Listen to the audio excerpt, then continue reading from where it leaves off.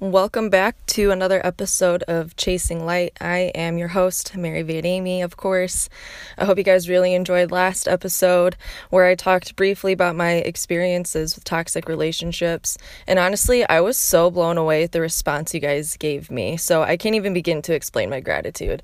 I have been absolutely beside myself. So because of that, I'm doing a rapid release of the second episode. But for each one on after this, we are staying on a schedule. But I really just wanted to do this to truly show my appreciation for all of you. But I have to be honest, I've been having some doubts creeping in.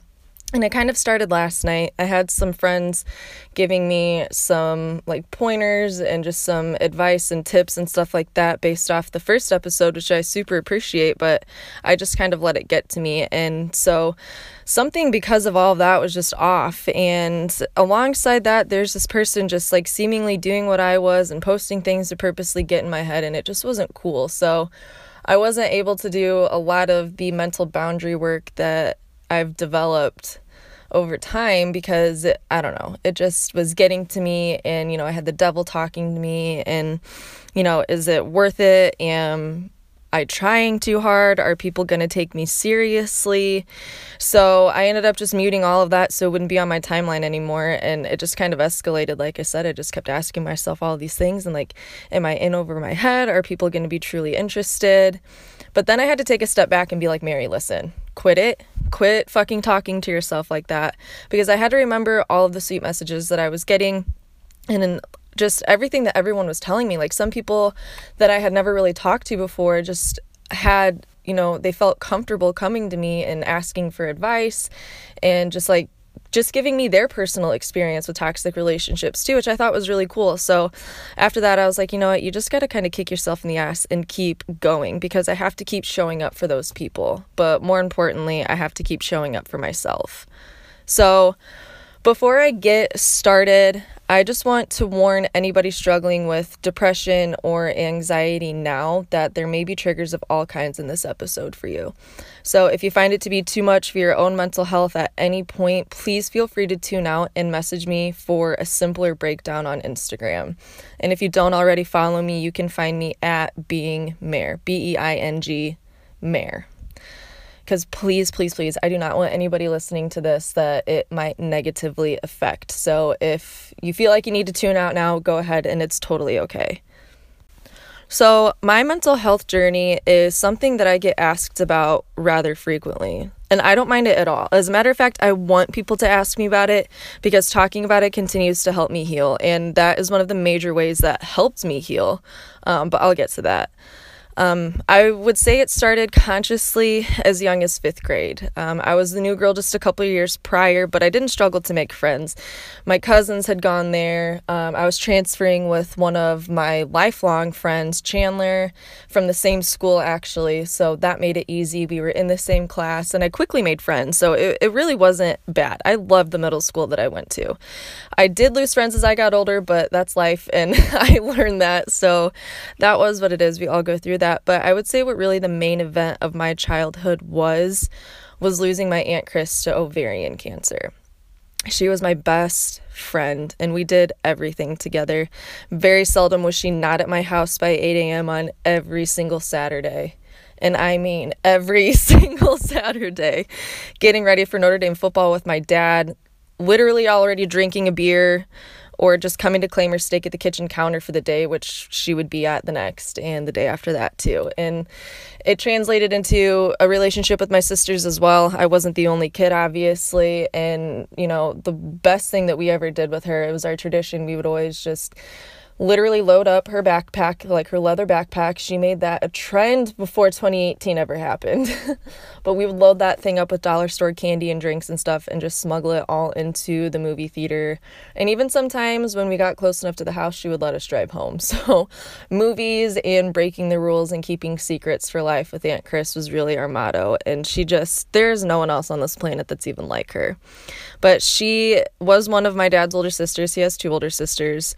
And really the woman that was responsible for raising him. His dad worked, and his mom was a nurse. She was a practicing nurse throughout her entire life. And if you're familiar with St. Margaret's House in the South Bend area, that is a place that my grandma got up and running after she had graduated with her nursing degree and had done some work following IUSB. So it's really cool to have that piece of history in town and know that she was involved with it. But my aunt and my dad were literally two peas in a pod. So whenever he laughs, I hear her laugh too, because it was exactly the same. So really they were twins, just years apart from one another. But when she died, my world honestly ended. I talked about her, I saw her in my dreams and otherwise, and still, as I'm about to turn 23 in a few days, I cried about her regularly.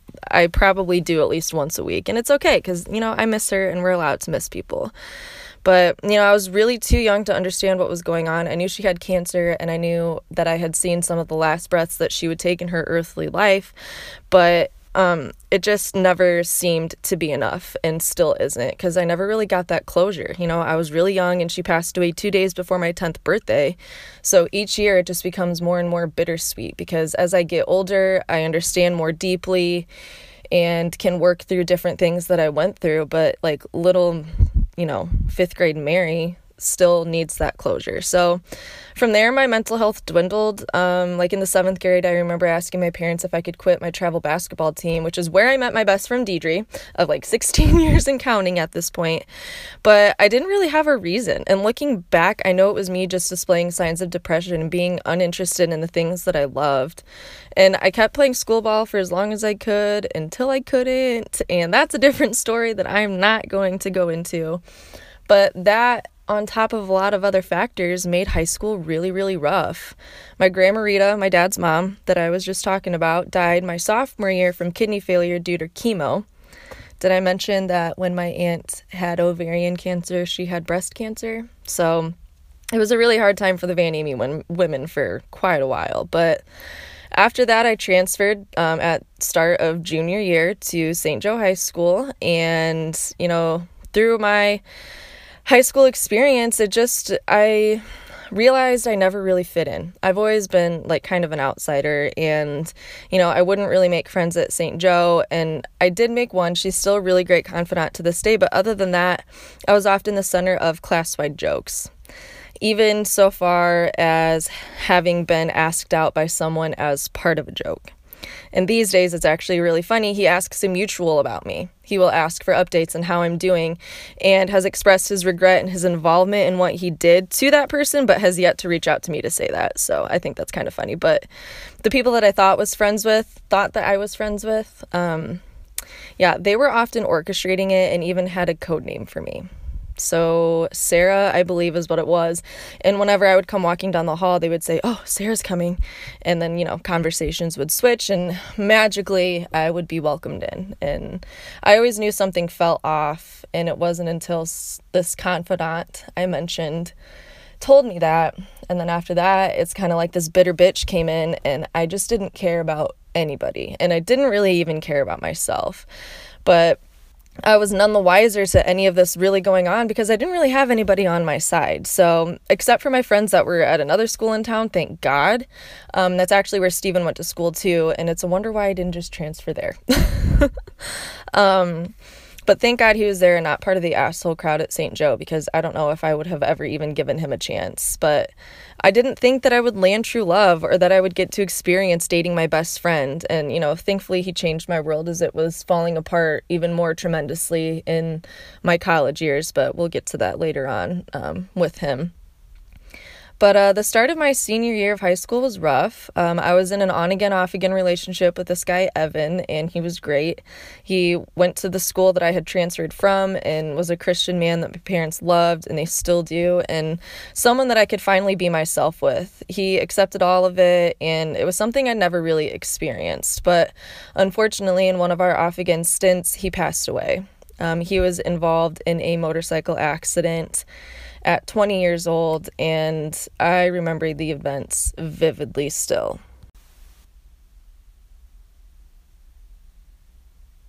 And kudos to Steven, because he has never made me forget that part of my life. And even sometimes when things remind me of Evan, I'm able to speak up about it. And he once told me he would never ask me to forget that part of my life, because there's no sense in pretending that the experiences that we've had didn't actually happen.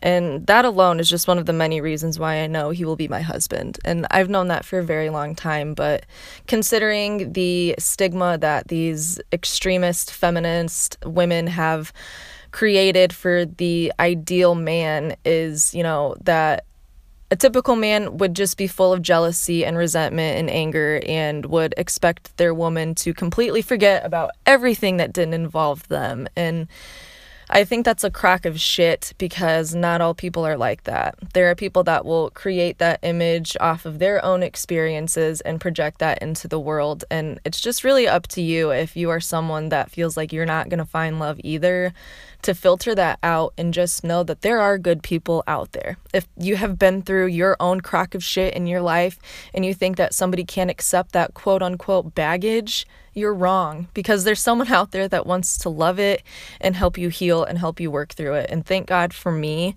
the person that I have been in love with and only dreamt of being with since the moment I met him, he accepted all of that. I was that person for him, and I just want you to know that that is possible.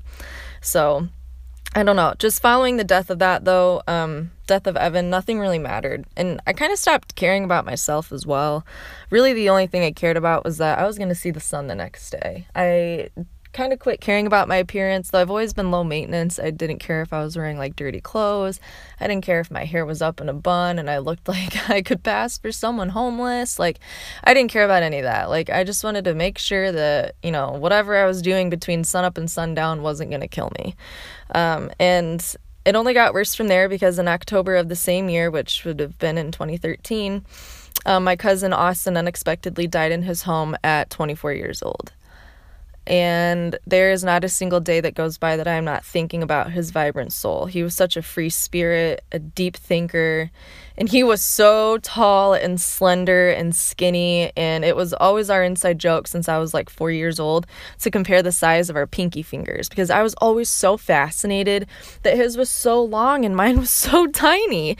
And so every time we would get together for a family event, family party, whatever it was, we would be comparing pinky sizes, and I just always remember telling him that one day I was going to catch up, not really realizing as I was a young girl that Austin would keep growing as I would keep growing, and his fingers would only get longer. So it's just fun to kind of laugh back at that. But after he passed away, things kind of mellowed out for a while. We all had our own mental shit that we were dealing with, and it still is something that's hard for my family. But our house got broken into the week before Christmas, and it looked like a scene from a horror movie. My sister Emily was still living with my parents and myself at the time, so she was the one that came home to it, and thank God nobody was there, and thank God our recently adopted dog was there as well. They didn't hurt her or anything, but she noticed that the back door was kicked in and that the service door from the garage to the house was also kicked in, and her bedroom was on that level, so she was just, going through the garage to go into her room and decompress and whatever. And I got home and my mom told me, and it was just awful. Like, if you're a scary movie junkie like me, it is exactly what you would think it is, walking in with all of that anxiety. But after that, in the spring, my mom's best friend unexpectedly died in her home from complications caused by her diabetes and a flu that she had contracted.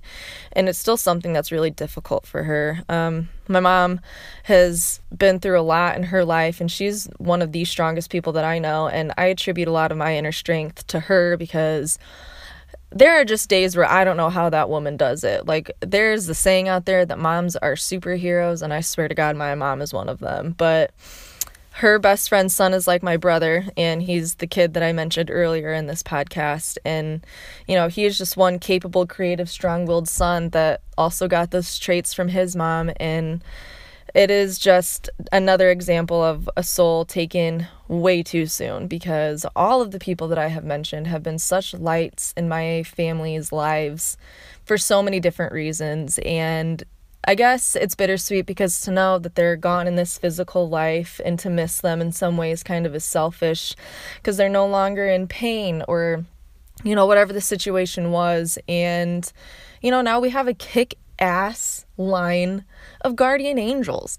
Like, nothing could ever faze us because we have all of these amazing people protecting us. And, I think that that's also kind of something special. But, all of these events, regardless of the tragedy and, the things that would come later in the future, they all guided me to my own hole of despair. And, at a time I wanted to give up, but I kept going. And, at a certain point, there were times where I didn't even care if I would die. And, I mean that because I just remember being so low and feeling so bleak and like I didn't deserve anything that, I just didn't care. But I finally kept going because I thought I'd found a good group of friends, but really that just led me to alcohol for quite some time. And it's funny because when I heard Steven was finally single, something in me just kind of switched. I'll be honest, it took quite some time for me to rid all of the destructive behaviors that I had developed. At this point that I'm speaking in this journey, I am dating Steven. And, at the beginning, it was hurting both of us. And, he was still a dream come true. So our story is something that I plan to cover with him on the podcast in the future. So for now, just know that I'm alive mainly because of him. He is my literal dream come true. And he made all of the mental work, the boundary work, the coming to Jesus talks with myself that I needed to have worth it. And he really was just like this beaming light in my life that was like, Mary, get it together. You deserve so much more than this. So I would say that in the last 2 or so years, I've really been able to dig deep and find myself again. I've been able to allow myself to heal, but it's not something that just happened out of nowhere. There is constant work that I had to do. I had to talk with people and make it uncomfortable sometimes so that I could get everything off my chest and out into the world and proclaim that I wanted more for myself, that I deserved more, but that I needed some help getting there from people in my life that I trusted, people that had stayed by my side, and people that I knew were not going to fuck me over when the going got tough. And, Steven is still here, my family's still here, and my best friend Deidre is still by my side. And I've collected a few people along the way that give me that strength and inspiration and drive to keep going. But really, it is Deidre and Steven and my family that I give credit to for helping me get where I am today, and some professors along the way as well. But, once you find that tribe of people that truly cares about you on your mental health journey, everything becomes a lot less scary and you're able to see it a lot more clearly. You do deserve that happiness. You do deserve calmness and mental clarity and love and a nourished body that's gaining weight from the food that you're feeding it. You don't deserve to feel low and crummy and like you're a piece of shit, because you are not. And I can tell you that in confidence because I have been there.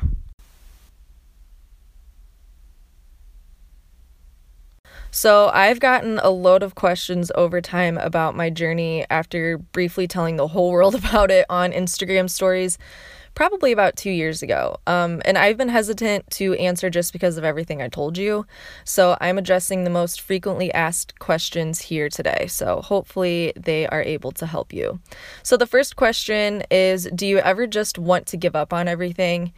And sometimes I wish I had the power to poof all of my issues away, but I know that I don't have that ability. I have seen how far I've come on my own, from having no friends and family that were like nothing but frustrated with me because they couldn't help spark anything in me, to being the vibrant, trying person that I am today. So no, I never want to give up because I know I have so much more real life character development to experience.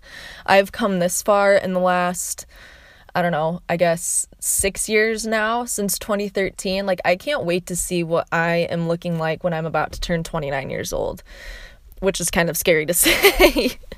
But the next question is, how do you keep moving forward? And that's simple because I know I have more healing to do and an even more vibrant future ahead of me with the love of my life, and that's what keeps me going. The talk about kids and marriage is on our table, though we know we don't want that for many more years, but it's something an about to be 23-year-old in my position should be thinking about. I am not done yet. My story is far from over. So if I gave up on my mental health work and myself, that's the future that I forfeit, and I refuse to do that. So the last question is kind of loaded, but it is, how do you navigate your own mental health in the same home as your boyfriend? How do you keep that separate? So I really love this because this is something that we are still learning. Up until our move to Texas, I was spending 3 to 4 days with Steven in West Lafayette and the other days in South Bend, 2 hours north with my mom and dad.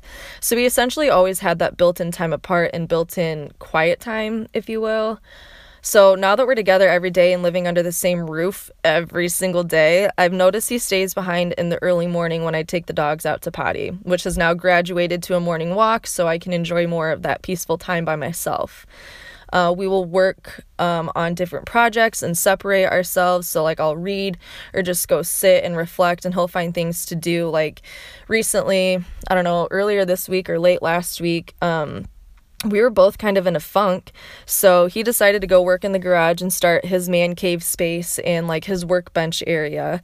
And I just started getting things organized while listening to a couple episodes of a show in the background, and then it ended up that we both started organizing pretty much the whole house together. So within working out our own separate funks, we were able to come together in the end and do something productive together. And I think that is something that's kind of special too. We always kind of separate, but end up finding our way back to each other, even if the funks that we're in really have nothing to do with one another.